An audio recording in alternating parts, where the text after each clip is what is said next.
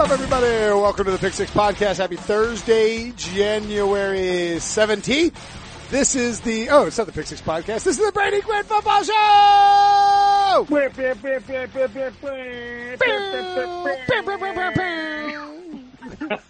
feel bad for anybody. Yeah, my apologies to anybody who listens to this on your early morning commute. You're trying to enjoy your coffee. You're like, good to hear Brinson's dulcet, gravelly smoker cough tones. And then all of a sudden, you're blasted with like you at the club, man. Club Dub or Club whatever the heck's been going on in the Saints locker room after their win. We got a glimpse of, apparently they've been having a club going on in their place too. They have. I like that. Ski mask, all kinds of stuff happening in New Orleans. Not surprising. I don't know what I was about to ask you. You know what? People, I know. People, this doesn't happen to you because your picture's been plastered on the walls of Tijuana Fats or whatever it is, everywhere. I had a podcast listener who was at a bar and sent me a picture of Brady from the bar. It's not a bad picture. Just first off, Tijuana Flats doesn't have a bar. They don't have a bar. Okay. They can serve alcohol there, but let's not confuse it for what it is. It is a very nice, clean Mexican joint. They have good food there, some good burritos, good tacos, and salsa and all that good stuff. And that's pretty much it. I did frequent there every once in a while. Haven't been back in quite some time though. I think they have those in I think there's one up the road from my house. I don't think it's not like just wherever the hell in Ohio it is, right? Or is it Notre Dame? I mean, I think it's a chain, right? It is a chain. Okay. It is a chain. I don't know that it's made its way all the way up to the Midwest, which is really, that's more of the proving ground. Like typically if you're a fast food chain, at some point you started up in the Midwest and you saw if that demographic of people ended up eating your food. And if it did, you're probably wildly successful. Wait, where was this Tijuana Flats in question? Just for the record, people, so somebody DM'd me, was like, I was at this bar and there's a picture of Brady on the wall. Just thought you'd want to see it. And I was like, oh, and I opened up my phone and I was like, please be a wasted Brady Quinn, ripping tequila shots out of like a shot ski or something like that. And no, it's just Brady in a early 2000s. Like a beanie. Yeah, I don't know what the hell you were wearing, but I mean, it was, but you just looked like yeah. It was cold out, man. I had a beanie on. You're gonna get upset about me wearing a beanie? I'm not. We call them toboggans here in North Carolina. You know what? I call them a toboggan too, but then someone was trying to say, isn't that like a sled or something you ride on? I'm like, can it be both? Why do we have to argue about this? Right. You won't believe who argued with me about that. Prisco and Nick Costas. They're like, why do you can't call it a toboggan? What are you freaking crazy? You can't. It's like, guys, you know what? You're just ruining everything for everybody. So be quiet. My point. That's the least surprising thing by the way, that Prisco and Costas would argue about it. But look, the whole discussion about this is about tacos. Okay. That's what I was doing. I was eating tacos. The guy asked me to take a photo with them. I said, okay, I love tacos. I read a book, to my daughter about dragons loving tacos. And even better, you know who else loves tacos? I think the head coach of the New York Jets, Adam Gase. I think he loves tacos too. Yeah, I love you. You're good at this, Brady. You brought it right back full circle. For those that don't know, if you haven't seen it yet, I spent the morning texting my wife about this.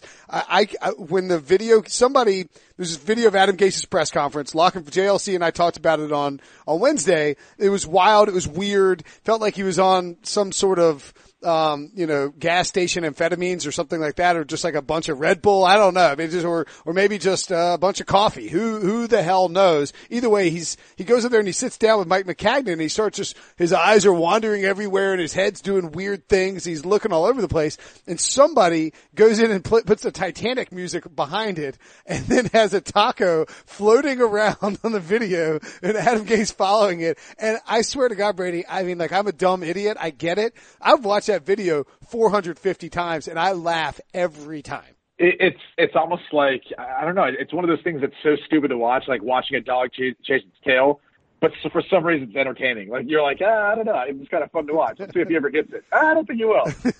It's kind of like that. It's kind of like that watching it. And look, I got to be honest, I was in a quarterback room with Adam Gase for a season. He coached wide receivers the year before that. I've always been close with Goose. And I've never noticed him having those darting eyes it was very odd, to be blunt. I was taken back by it. I wasn't sure what was going on. I was thinking to myself, is this normal when he's got a hat on? I didn't know if, like, the way the team meeting room is, and I've been to the Jets facility. I was there for half a season.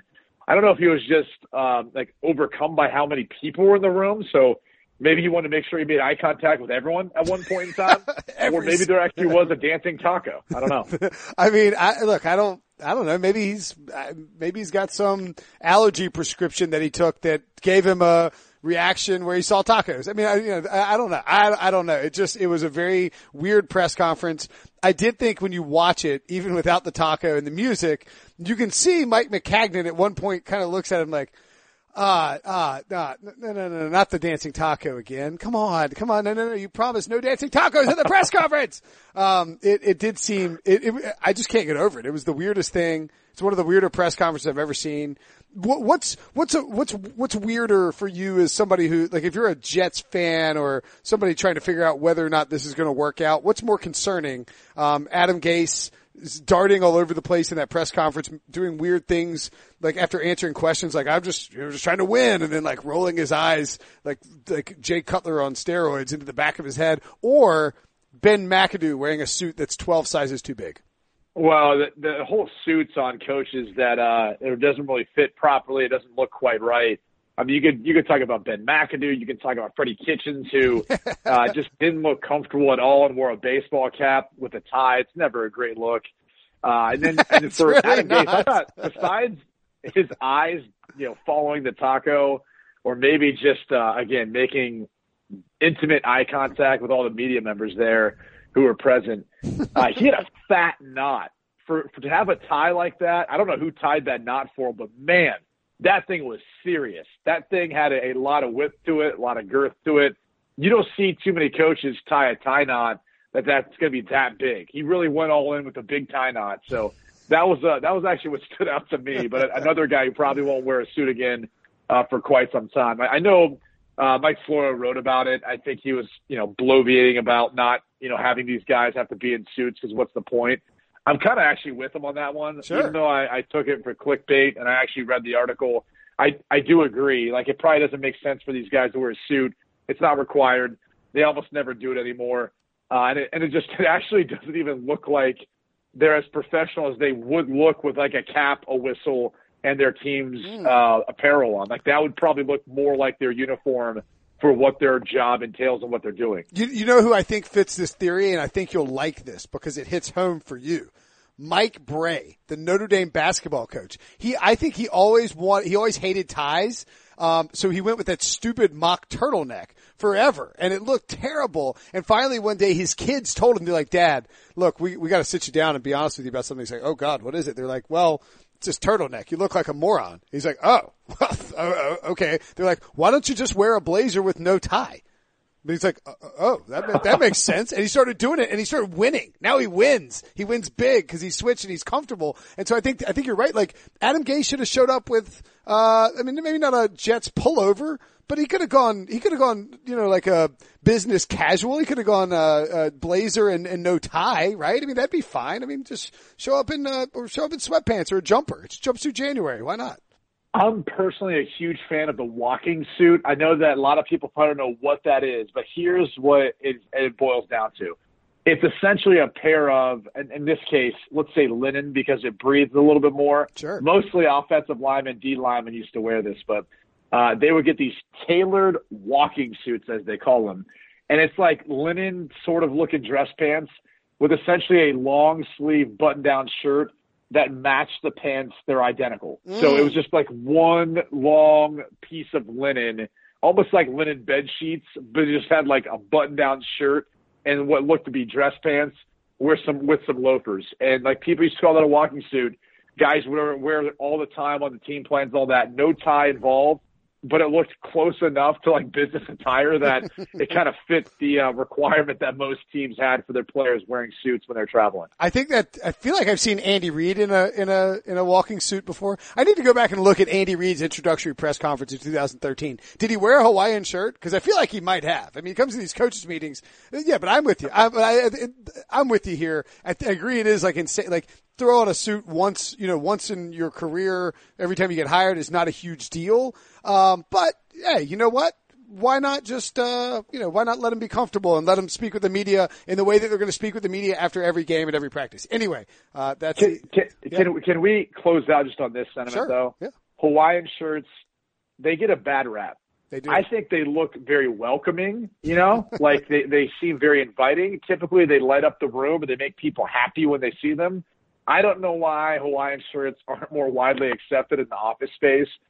To be considered business attire. We've got one of our, I don't know if it's a BA or what exactly his title is, but Ryan Stryker, he wore one the other day down in our studios there in off Cypress Creek in Pompano. And I got to tell you, it brought a smile to my face, and it really led to a warm conversation. So I just want to say to all listeners out there, don't be afraid to buy some Hawaiian shirts, and don't be afraid to wear them into work. I think it makes everyone's day a little bit brighter. Hawaiian Shirt Wednesday. We should do that on CBS Sports HQ. You can watch Brady on CBS Sports HQ all the time, basically 24/7. The network is certainly 24/7. CBSSports.com/live. Real sports news for real sports fans. There will be plenty of talk on CBS Sports HQ, Brady, about Antonio Brown. And I don't know if you saw this because you also do a 3-hour radio show multiple times per week. And as soon as you're done with the radio show, you hop on and do a podcast with me. It speaks volumes to your character that you deal with it all. But also, I guess they pay you for it. Who knows? At any rate, you may have missed this in all your busy work. Antonio Brown currently, as we're talking,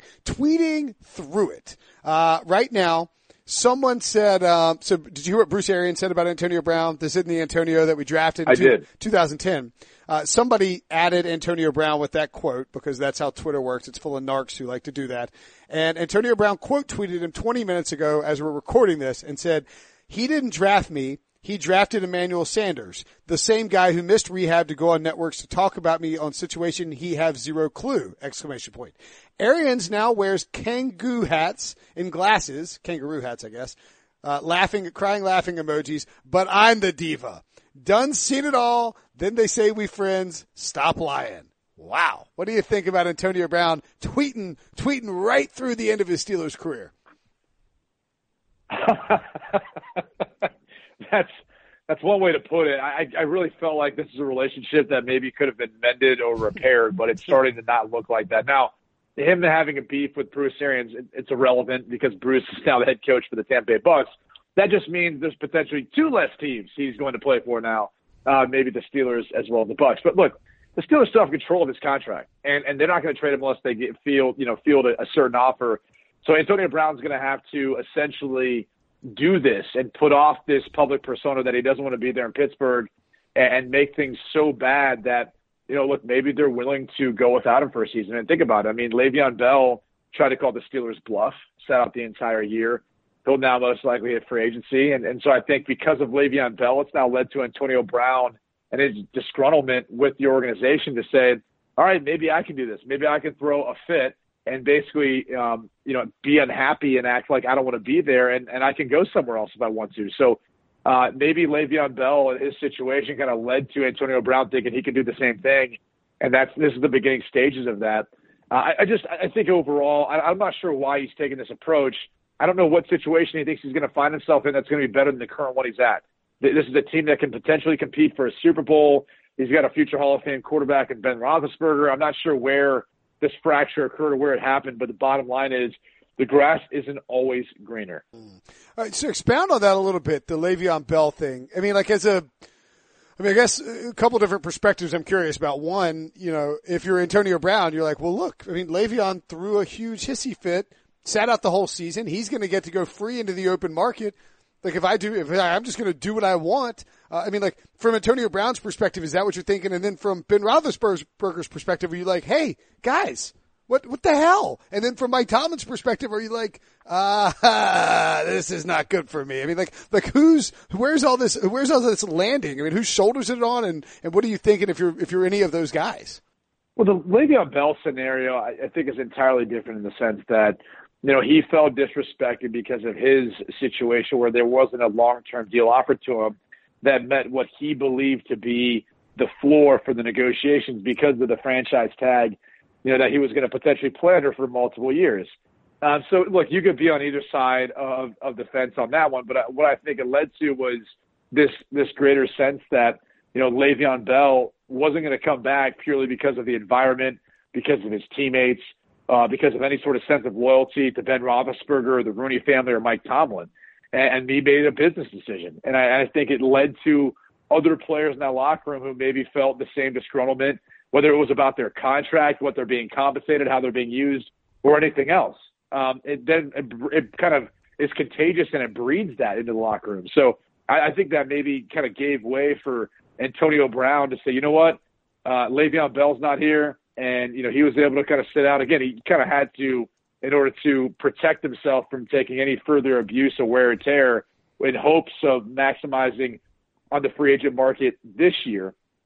But in the case of Antonio Brown, maybe he's saying to himself, I want to change the scenery too. I'm tired of dealing with what we've been dealing with.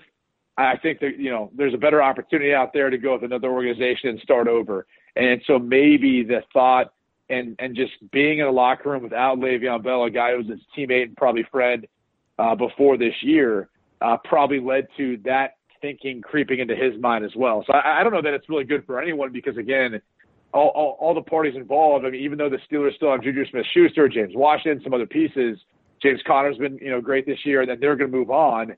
I still look at it for Antonio Brown and say, I don't know what situation he thinks he's going to walk into and be better. Like, if he wants to go to the 49ers, a lot of people have talked about that. Okay, hopefully Jimmy Garoppolo can stay healthy. And outside of that, you're playing in a division where you've got, I would say, two teams right now that are better than you. So you're playing for third place at this point with the Arizona Cardinals. It's not a knock on the 49ers, by the way. I have a lot of respect for Kyle Shanahan. I look at it and think, if that's where you want to go, okay. But you're going to be making less money because of the state income tax there in San Francisco and how that all works. And then you're going to be going to a team that's competing for third place compared to a team that's been, competing for first place in the AFC North and potentially a spot at going to the AFC Championship game. And by the way, if you want to play the state income tax angle, if you play for the 49ers or the Rams, you play 4 games. Right? No, is that right? No, 2 games. Excuse me. You you might get, you don't get an extra game out of state. Well, you get 2 games a year in California. Right. I mean, you're playing 8 at home, obviously. Yeah, 9 and games then you're playing in California. An additional, at least one you're playing that you know of against your divisional opponent in the state of California. And I mean, it does seem like Antonio Brown might not care about who he plays for and how many games that team wins. I do think if you reference the fact that he loses money doing it, he might change his mind. It's wild though. I think he has to be traded at this point, right? I mean, don't you, if you're Ben Roethlisberger, don't you want him gone? I mean, do you want him to come back? What do you want as the quarterback of that team? He's talented enough a player where you could deal with some of his character flaws if you can just keep it under reps. So I don't necessarily want him gone just because what he's tweeting. Who cares? Why are we giving Twitter so much power? Why are we allowing what people say in a nameless, faceless deal to matter so much? I personally, feel like this could all be, mended and solved still, regardless of what we want to perpetuate on a social media platform. I think that stuff's for the birds. So is that a joke? That was a joke, right? Yeah, it was a pun. Okay. It was a good Twitter pun. Tweet. That's a good Twitter. Yeah, tweet, Twitter pun. Yeah. All right, we're going to take a very quick break, and then we will come back and talk about these matchups in the conference championship games. The perfect combination of versatile athleisure and training apparel has arrived. Thanks to the visionary minds of New Balance, Clutch Athletics, and Rich Paul, the designs reflect the heart of the athlete and the spirit of the community. With rising defensive stars Will Anderson and Chase Young on the roster, Clutch Athletics brings the best innovative gear to all athletes, giving them style and performance on and off the field. Learn more and purchase Clutch Athletics at newbalance.com. All right, so is there any other news you wanted to cover? Did I forget anything, Brady? Sometimes I forget stuff. Well, I mean, it depends on when we get to Kyler Murray and that whole situation. If you want to wait till after the games or before? No, let's talk about Kyler Murray right now. That is actually, fun fact, that is the second time this week that I've forgotten I wanted to talk about Kyler Murray. Do you think that Kyler Murray is doing the right thing, even though we don't know what he's doing yet? Because I still think he might go play baseball and he might just be bluffing this baseball team into giving him more money. I think if he wanted to do that, the baseball team, meaning the Oakland Athletics, should have ponied it up already, because now you're really going down the road of him testing the waters of going to the NFL. And I think because of this quarterback draft class and a lot of the question marks about pretty much everyone else, maybe even including Dwayne Haskins, considering he only started 1 year and there's some people who have certain thoughts on him. But it's potentially Dwayne Haskins and Kyler Murray. You're looking at as your first two quarterbacks taken. And I got to be honest with you, no one's going to have better film than Kyler Murray does this year. He was the Heisman Trophy winner for a reason. I think the biggest knock on him is going to be his height, given that he's sub 5'10". But if you put him in the right situation, much like Russell Wilson in Seattle, you put him in shotgun, you put him under center where he can be a part of the boot game, or he can be in these deep 7-step drop play action pass games. You're far enough from the line of scrimmage where you don't have to worry about finding throwing lanes as a shorter quarterback. So there's ways of negating it and getting around his size. But the other question is, besides height, is his weight. He's 195.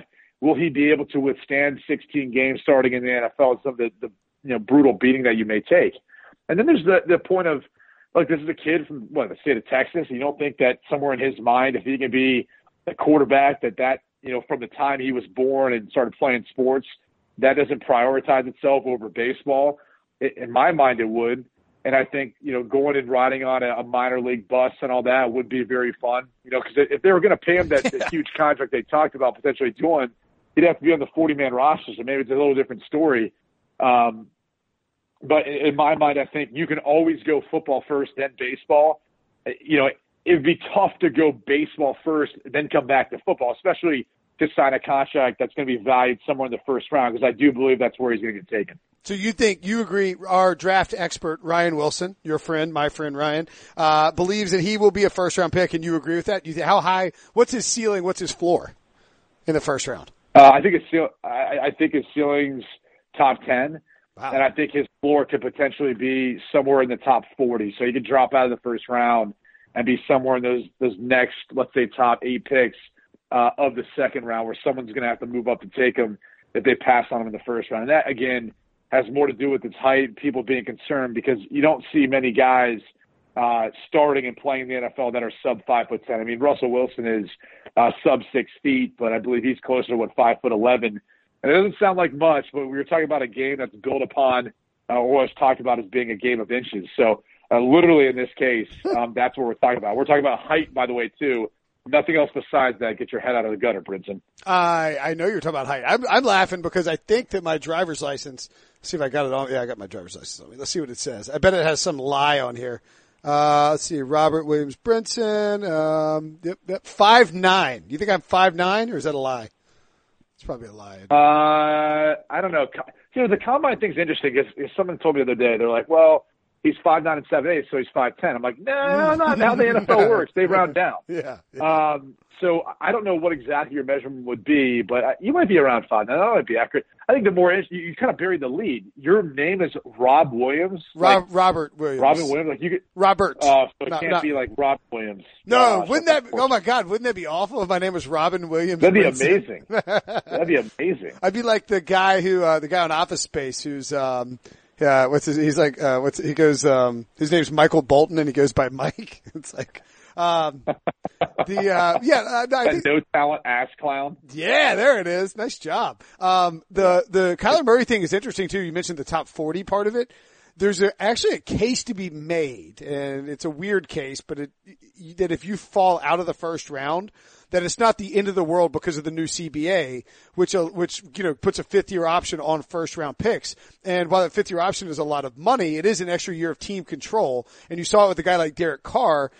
And with Russell Wilson, you almost have to extend the guys who aren't first-round picks earlier after their 3rd season, because you go to that 4th season and then you have to franchise tag them at $25 million afterwards. And it makes more sense to hammer out the extension before the 4th year if they are a legitimate quarterback in the NFL. So I mean, it's not the end of the world if he didn't get drafted in the top 32 picks. Just a thought there. Well, and you're actually making a case for, him going to play baseball first, maybe taking a big contract if he wants to go that route, and then coming back and signing a league minimum deal if and when he would want to try to come back.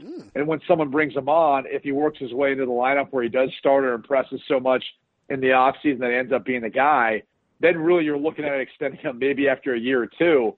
So they've got that window for value, but they have to immediately start thinking, yeah, this dude signed to a 3-year deal. We got to start getting to him sooner rather than later. Yeah, that's a good point. Interesting. So you could go tank in baseball, then come back and play football, sneak into football with a minimum deal and get that big money contract. It's not a crazy idea. Probably not going to happen. Scott Boras, that doesn't seem like a very Scott Boras approach. Let's talk about these conference championship games, though. I'm curious of your thoughts. What, were you more right or more wrong about the teams in the divisional round? Because I was 100% wrong, and I know I talked to you before the games, and I don't remember what you said.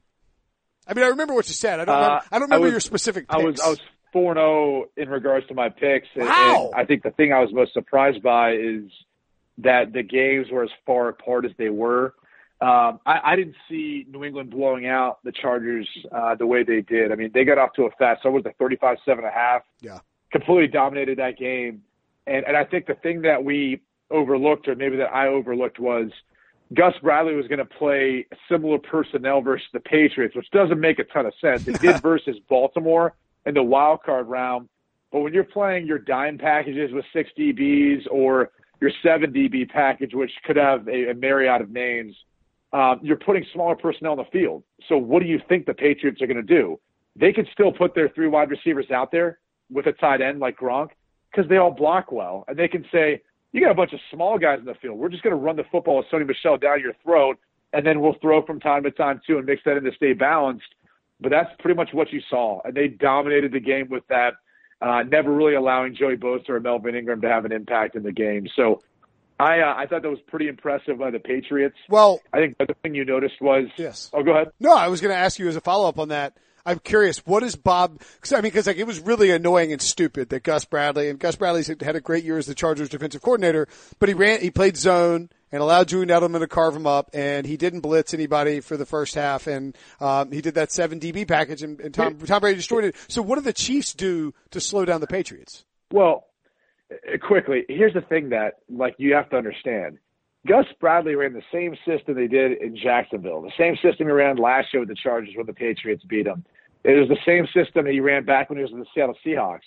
It's post-high zone. It's man-to-man on the outside, and they switch off a lot of the crossing routes, but really playing more of a zone coverage on the interior, mostly post-high safety. So that's been the scheme that they've gone against, whether it's been Gus Bradley or Dan Quinn when he was defensive coordinator with the Seahawks or head coach with the Atlanta Falcons. It's been the same thing.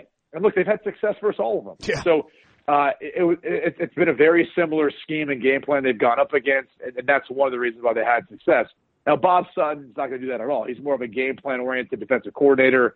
And I think the biggest difference is they have a better interior pass rusher in Chris Jones. So not only do you have Justin Houston, who didn't play in their first matchup in Week 6, right? But you've got Dee Ford, who's playing like his hair's on fire in a contract year. And then Chris Jones, who's the second best interior pass rusher to Aaron Donald. So it's a different mix of guys, and you don't have to bring pressure because you've got these matchup issues for most offensive lines. The question is going to be the coverage. And I would have said before the divisional round, man, that's going to be in the favor of the New England Patriots. But when you look at how good they matched up last week versus the Colts, maybe not so much. I mean, that was one of their better performances. Now, granted, they had 2 weeks to prepare for their opponent and rest and all that. But I think it will be interesting to see how effective the secondary will be, especially if Eric Berry is able to come back and play too. He's been practicing this week. We'll see if he can come back in that secondary and help add some additional coverage to Gronk, who did lead the team receiving for the Patriots in that game, even though it was only 3 receptions earlier this year.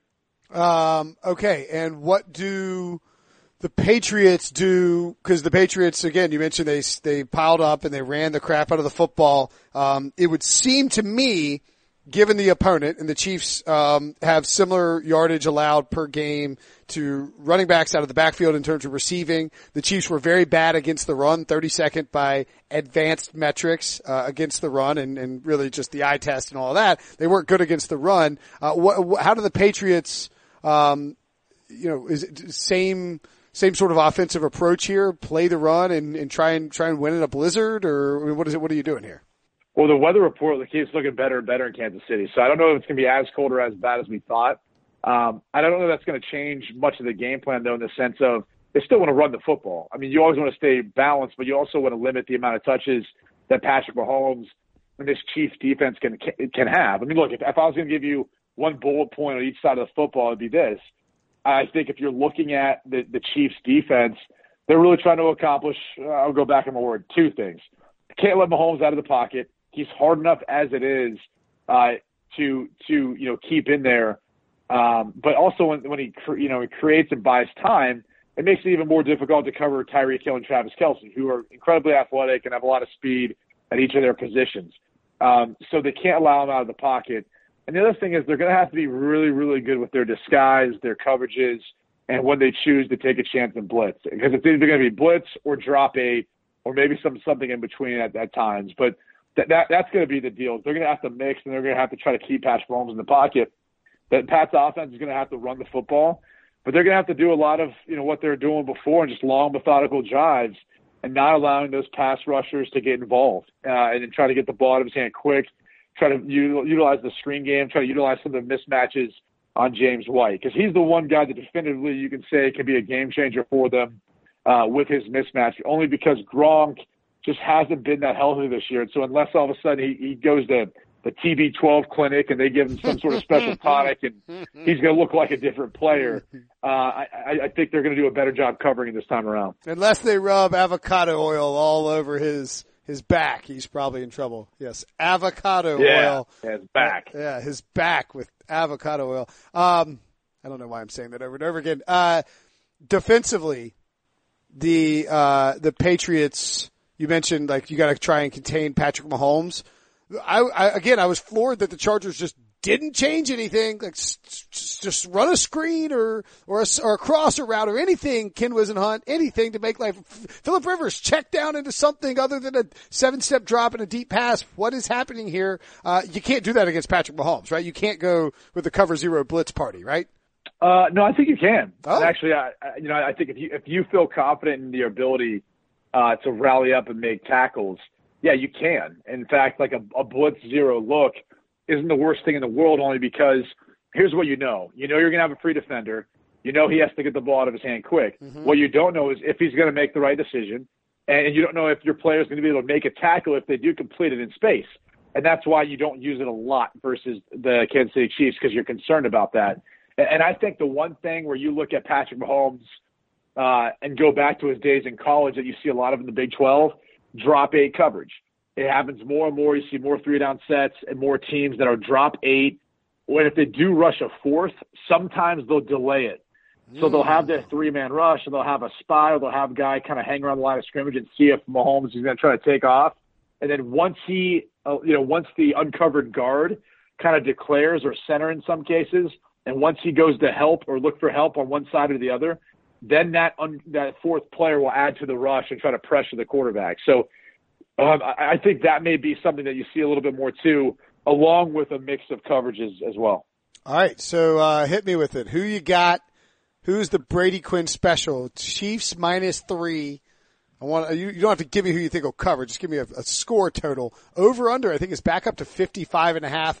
Started at like 59, fell down to 54.5 because of this weather. Now creeping back up. What do you think? What's the outcome in Arrowhead on Sunday? As it currently hits, I think it hits the over. I think there's going to be enough points scored in this one for it to be competitive. I see the game going one of three ways. I do think it's going to be tight. Yeah. But I think if there's going to be a team that's going to win via a blowout, I think it's going to be the Chiefs. So, that being said, you think that I'm going to lead with the Chiefs and that they're going to win this game. I cannot pick against the Patriots. I would kick myself next week when we talk again if that was the case, and I'm not going to do that now because I know their history. I know it's been 8 straight to the AFC Championship, 13 and 16 years, however many Super Bowl trips they've been on. It's hard for me to pick against a Belichick, Brady-led team, so I'm not going to. I think somehow the Patriots find a way of winning this game, but it will be close if they do win. I was trying to find this on Pro Football Reference while you were talking, and I couldn't do it because you can't search, you can't filter individual player games by temperature. What's the coldest game you ever played in? I guess college or pro, because it gets pretty friggin' cold up there in old South Bend. No, I played in the Thursday night game against the Pittsburgh Steelers in Cleveland, and that was the coldest game I believe I ever played in. I think with the wind chill, it might have been close to 0 or maybe negative. The temperature was definitely down in the low teens, if not single digits. And I just remember the wind was howling. So that was the coldest game I ever played in. It was miserable. The wind was so bad in one direction. It was really tough to throw against the wind. You almost had to just throw exclusively with the wind. And the reason why I say that is when it gets that cold, what becomes an issue is your grip, because you can't feel your fingertips as well. You could put on a glove, but to be honest with you, unless you practice it a bunch, it's hard to put on a glove because it changes your release point. Typically they're pretty tacky. So you end up holding on the football a little bit longer. So when you first start throwing the glove, you'll yank a lot of footballs into the ground because it's messing up where you're used to releasing the football. So you got to practice with it. You got to feel comfortable with it. And even that's not going to keep your hand warm enough. So I was one where I always wore one on my offhand, didn't on my throwing hand, never felt comfortable with it. But then your hand gets numb. So you can't feel your fingertips when you grip the football. And that becomes tough when you combine it with wind, because if you're not able to spin the football through the wind, it's going to knock it down. It's going to look like someone opened up half of your Christmas gift and then threw it into like someone's huge blow dryer. And it's just going to get knocked down to the ground, tumbling in pieces. So that's kind of how I'd compare it, or that's how I'd look at it. And it's, I don't know if the wind's going to be that bad there from playing in Kansas City for a year. There could be somewhat of a swirling wind, so it just kind of depends. But that's how the coldness and wind will affect the passing game in this one. But, yeah, I think that Thursday night game versus Pittsburgh is definitely the coldest I played in. You want to hear some fun facts about that Thursday night game against Pittsburgh that you played in? That I didn't play in, but that you did. Do you know how long it took you guys to play that game? Less than 3 hours. No, how long? 2 hours and 56 minutes. Let's get the hell out of here, boys. You guys didn't win. You didn't win a lot of games that year, but you won that one 13-6 over the Steelers. You put this team on your back. You went 6 of 19 for 90 yards and toppled Ben Roethlisberger. Yeah. I can't imagine. And in the temperature, this is what, like, you're underselling it. It was wind chill -6, wind 25 miles an hour. I couldn't stand out in there in were you wearing stuff under your uniform? What were you doing? Were you rocking long underwear? Yeah. You were the long tights, all that kind of stuff. You would have your jacket on, It wasn't as big as Tom Brady's jacket, but you're on a heated bench, all that good stuff. But there's not much you can do. And again, not a great passing day, not really fun to be a part of that. But, again, it was tough catching too. There was a number of drops in that game that impacted, but we ran the football well enough. We didn't turn the football over. And for us, it was huge because we ended up knocking Pittsburgh out of the playoffs that year. So that's always the little added benefit to that sort of win. Yeah, and look, I'm joking about the percent. Like, anytime you're in 25-mile-an-hour wind, -6 degrees, you're not going to complete a bunch of passes. Ben Roethlisberger, also not a very good day, had barely creeped over 200 yards. By the way, they didn't give you enough help in Cleveland that year, Brady. Great guys that you played with: Jerome Harrison, Josh Cribbs, Muhammad Massaquoi, Chancey Stuckey, former Clemson star. But come on, give Brady some help, Cleveland. What the hell was that about? That it was Eric Mangini's by design. So you can talk to Eric Mangini about that. Well, maybe he'll be doing a media rounds at the Super Bowl, so we can talk to him on HQ or something like that. All right, the other game, Saints and Rams. Weather, not a factor. It's in the Dome in New Orleans. I take it you had the Rams and the Saints winning in your picks. I don't know what the hell I was thinking with the Rams Cowboys thing. I sort of fell in love with the Cowboys for the first time all year.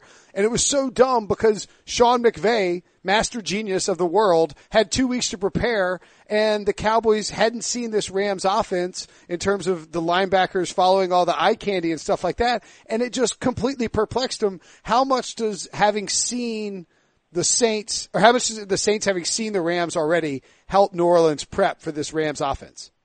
Well, here's the thing: is they've actually seen each other twice this year. Week 4 preseason in New Orleans, great lost call. that one. The Rams did 28-0, 45-35 in Week 9. And that game was closer, by the way, than the score indicated. So the Rams haven't had any success there in New Orleans. So it's their third trip to NOLA, and we'll see what's going to be the difference this time around. That's going to help either the Rams win for the first time or the Saints will continue to be dominant. I mean, a couple things you have to identify is first time around, no Aqib Talib. Why is that significant? Well, Michael Thomas went off for 12 receptions for 211 yards. I think Wade Phillips will have a different game plan from a coverage standpoint this time. Dante Fowler just joined the team from Jacksonville. It's his first game as an LA Ram. He is really settled in now as a legitimate edge rusher, and I think that's become even more impactful, and it's helped out the coverage too. with his pass rushing ability. So that's one of those changes. If you're looking at the Saints, you have to take into account that Sheldon Rankins isn't going to be there. Yep. He's a big-time game changer in the interior as far as the pass rush, second on the team in sacks, also good against the run. It's one of the reasons why Demario Davis, A.J. Klein, and Alex Anzalone have been so good this year for him. So they could very, very much miss him. Onyemata did a decent job subbing in last week. We'll see if he can hold the fort down this week. And then, you're looking at a Saints team that's got Andrews Pete playing with, I believe he had surgery on his hand. Didn't look great last week, part of it because he's playing through so much pain, obviously not 100%. That's never good when you're working against the defensive front with Michael Brockers, Ndamukong Suh, Aaron Donald, and then Dante Fowler, just to name a few. So we'll see how the battle of the trenches works out, because going back, just quickly capping on last weekend, what we noticed was teams that got rest worked out pretty well for them. For whatever reason, we feel like teams build momentum in the wild card round. Newsflash, they don't, okay? They don't build momentum. They just get more beat up. They're already beat up as it is after 16 games over 17 weeks. So you're going into week 19 now thinking that's momentum. It's not. So we learned our lesson there. I think we realized these are the 4 best teams squaring off. And so now it's going to be interesting to see who wins the battle at the line of scrimmage in this matchup, only because I thought the Rams dominated the defensive front for the Cowboys, and then obviously Suh and Donald had their way with the interior of the offensive line for the Dallas Cowboys, stymieing Zeke Elliott's rushing attack. And on the flip side, you look at the Saints, even though they struggled early in those first 2 drives, they got it together defensively after that, really settled in, and their offensive line played well enough versus a defense that didn't have Fletcher Cox for the entire game, but he played a part. Bennett was in there as well. It's kind of in and out too, getting banged up. But either way, they got the job done. They did good enough, and that's all that matters. So I think this matchup is really going to come down to who wins at the line of scrimmage. And I give the edge to New Orleans. I think if the Rams can't run the football the way they have with Todd Gurley and C.J. Anderson, please, it's over. It could end up being a long day for Jared Goff. All right, so what? I got 2 questions about the quarterbacks here. One with Jared Goff, who you mentioned. He hasn't been great. He was fine against the Cowboys. I mean, he made throws when he needed to. It was a messy track out there. It rained. We talked about the weather in Kansas City, but it poured in Los Angeles. The game still managed to go over, and there were a lot of points. But Goff wasn't great, and he hasn't been great on the road all year. The Rams haven't been as good on the road. He hasn't ever played a road playoff game. I mean, this is his 3rd playoff start in just his 3rd year. But both of them were at home. And so now his first road playoff game is a conference championship in New Orleans. I mean, is that one where a guy, even with his, he's a pretty cool head with a smart head coach. I mean, isn't that that's sort of you're getting tossed in the deep end here, pal, situation, right? Yeah, it's never fun to have your first being played in this manner, right? You'd wish it was the wild card round or something else. Right.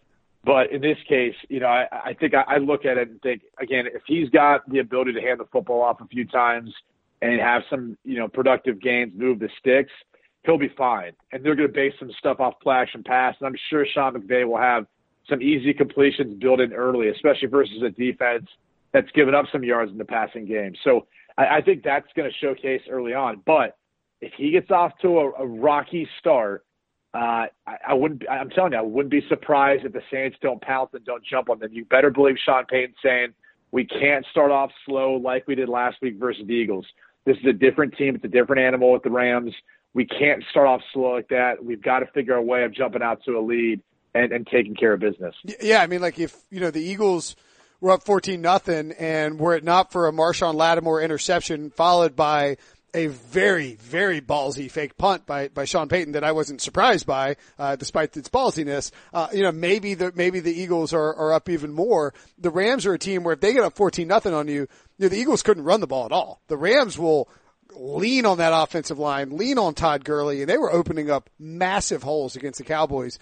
With Breeze, are you, with what you saw from him, because he missed 2 obvious touchdown throws, Brady, are you worried that Drew Brees is age is happening? Or I don't. He didn't look as crisp as he has. He just didn't look as crisp throughout the whole game against the Eagles, whether it was pressure or whether it was just throwing the ball down the field. I mean, to me, both he and Tom Brady looked a little off in terms of throwing their deep ball in that divisional round. He looked shook. There's no other way of putting it. Wow. Like after he threw the interception, that underthrown ball, he just had this look on his face that like something didn't look right. Something looked off in his game, or I don't know, personally something was going on, but something didn't look right. And, he ended up settling in, and I think it largely, helps out when you can run a fake punt in your own territory on 4th and inches or whatever, 4th and a foot, 4th and 1. That helps, create that spark for you. But he didn't, something looked off for him. And I think maybe it's just the fact that he just turned 40. He realizes this is probably close to the end. This might be his last opportunity at getting back to this point. I mean, besides last year, when you think you've got that game wrapped up in Minnesota, Marcus Williams takes a bad angle. Next thing you know, Stephon Diggs is running the end zone. There goes your chance at trying to go to the NFC Championship game. So I think he realizes the end's coming sooner rather than later, and there's a lot of pressure that comes with that, especially when you start off a game, thinking positive thoughts, going over, the scripted plays in your mind before, walking through them all week in practice, and then your first throw ends up being an interception. Yeah. Like, that's not the way you want to start off with. And so I think that can toy with you mentally. And then the one thing every single quarterback battles, doesn't matter how good they are, doesn't matter how old they are, how experienced they are, is they all battle themselves and their mind. That short-term memory, the ability to move on from a negative play and forget about it, learn from it, forget about it, but move on to the next play. Everyone battles with that more so than anything else. Good stuff. All right, we'll get you out of here on this. You get to pick one taco that you will eat for the rest of your life. Choose the shell, the meat, and the toppings. What would your taco be? Oh my gosh. That wasn't in the show let's prep. See. I would go with a corn tortilla, but it's got to stay together. The soft ones kind of fall apart a little bit. I don't like something about the corn flavoring. Yeah, you can go crunchy corn. I like crunchy corn. No, get off me with the crunchy corn. I hate that crap. All right, it's got to be a flour or corn tortilla. Yeah, okay. You got to go with soft. Come on, man. There's a reason why it's soft tacos. They wouldn't have invented them if they weren't better than the crunchy ones. Crunchy ones clearly came first. So you've got that, and you've got to go with like a carnitas or some sort of barbacoa or ground beef, right? Like some sort of beef, something that can hold the flavor and hold the juice. Give me some like lettuce, tomato, cheese, some salsa, some jalapenos. What else? Well, let's throw some guac on there. Yeah. I'm trying to think what else you can throw in. Maybe beans is a little bit too much. I'm not sure that's going to work out, but if we did. You're approaching burrito status here. It's like, all right, some beans and some rice. You go. As much. And I don't know that dancing burrito would be moving around as much as that taco was in Adam Gase's press conference. So that's the only issue there. All right. I want whatever Adam Gase had before my tacos. Tweet us your favorite taco. Brady Quinn is at 3RD_goal. I'm at Will Brinson. You can tweet the Pick Six Pod with your taco thoughts if you want, or your football thoughts. And we got only 3 games left in the season, Brady, and we'll talk to you next week after 2 of them are over.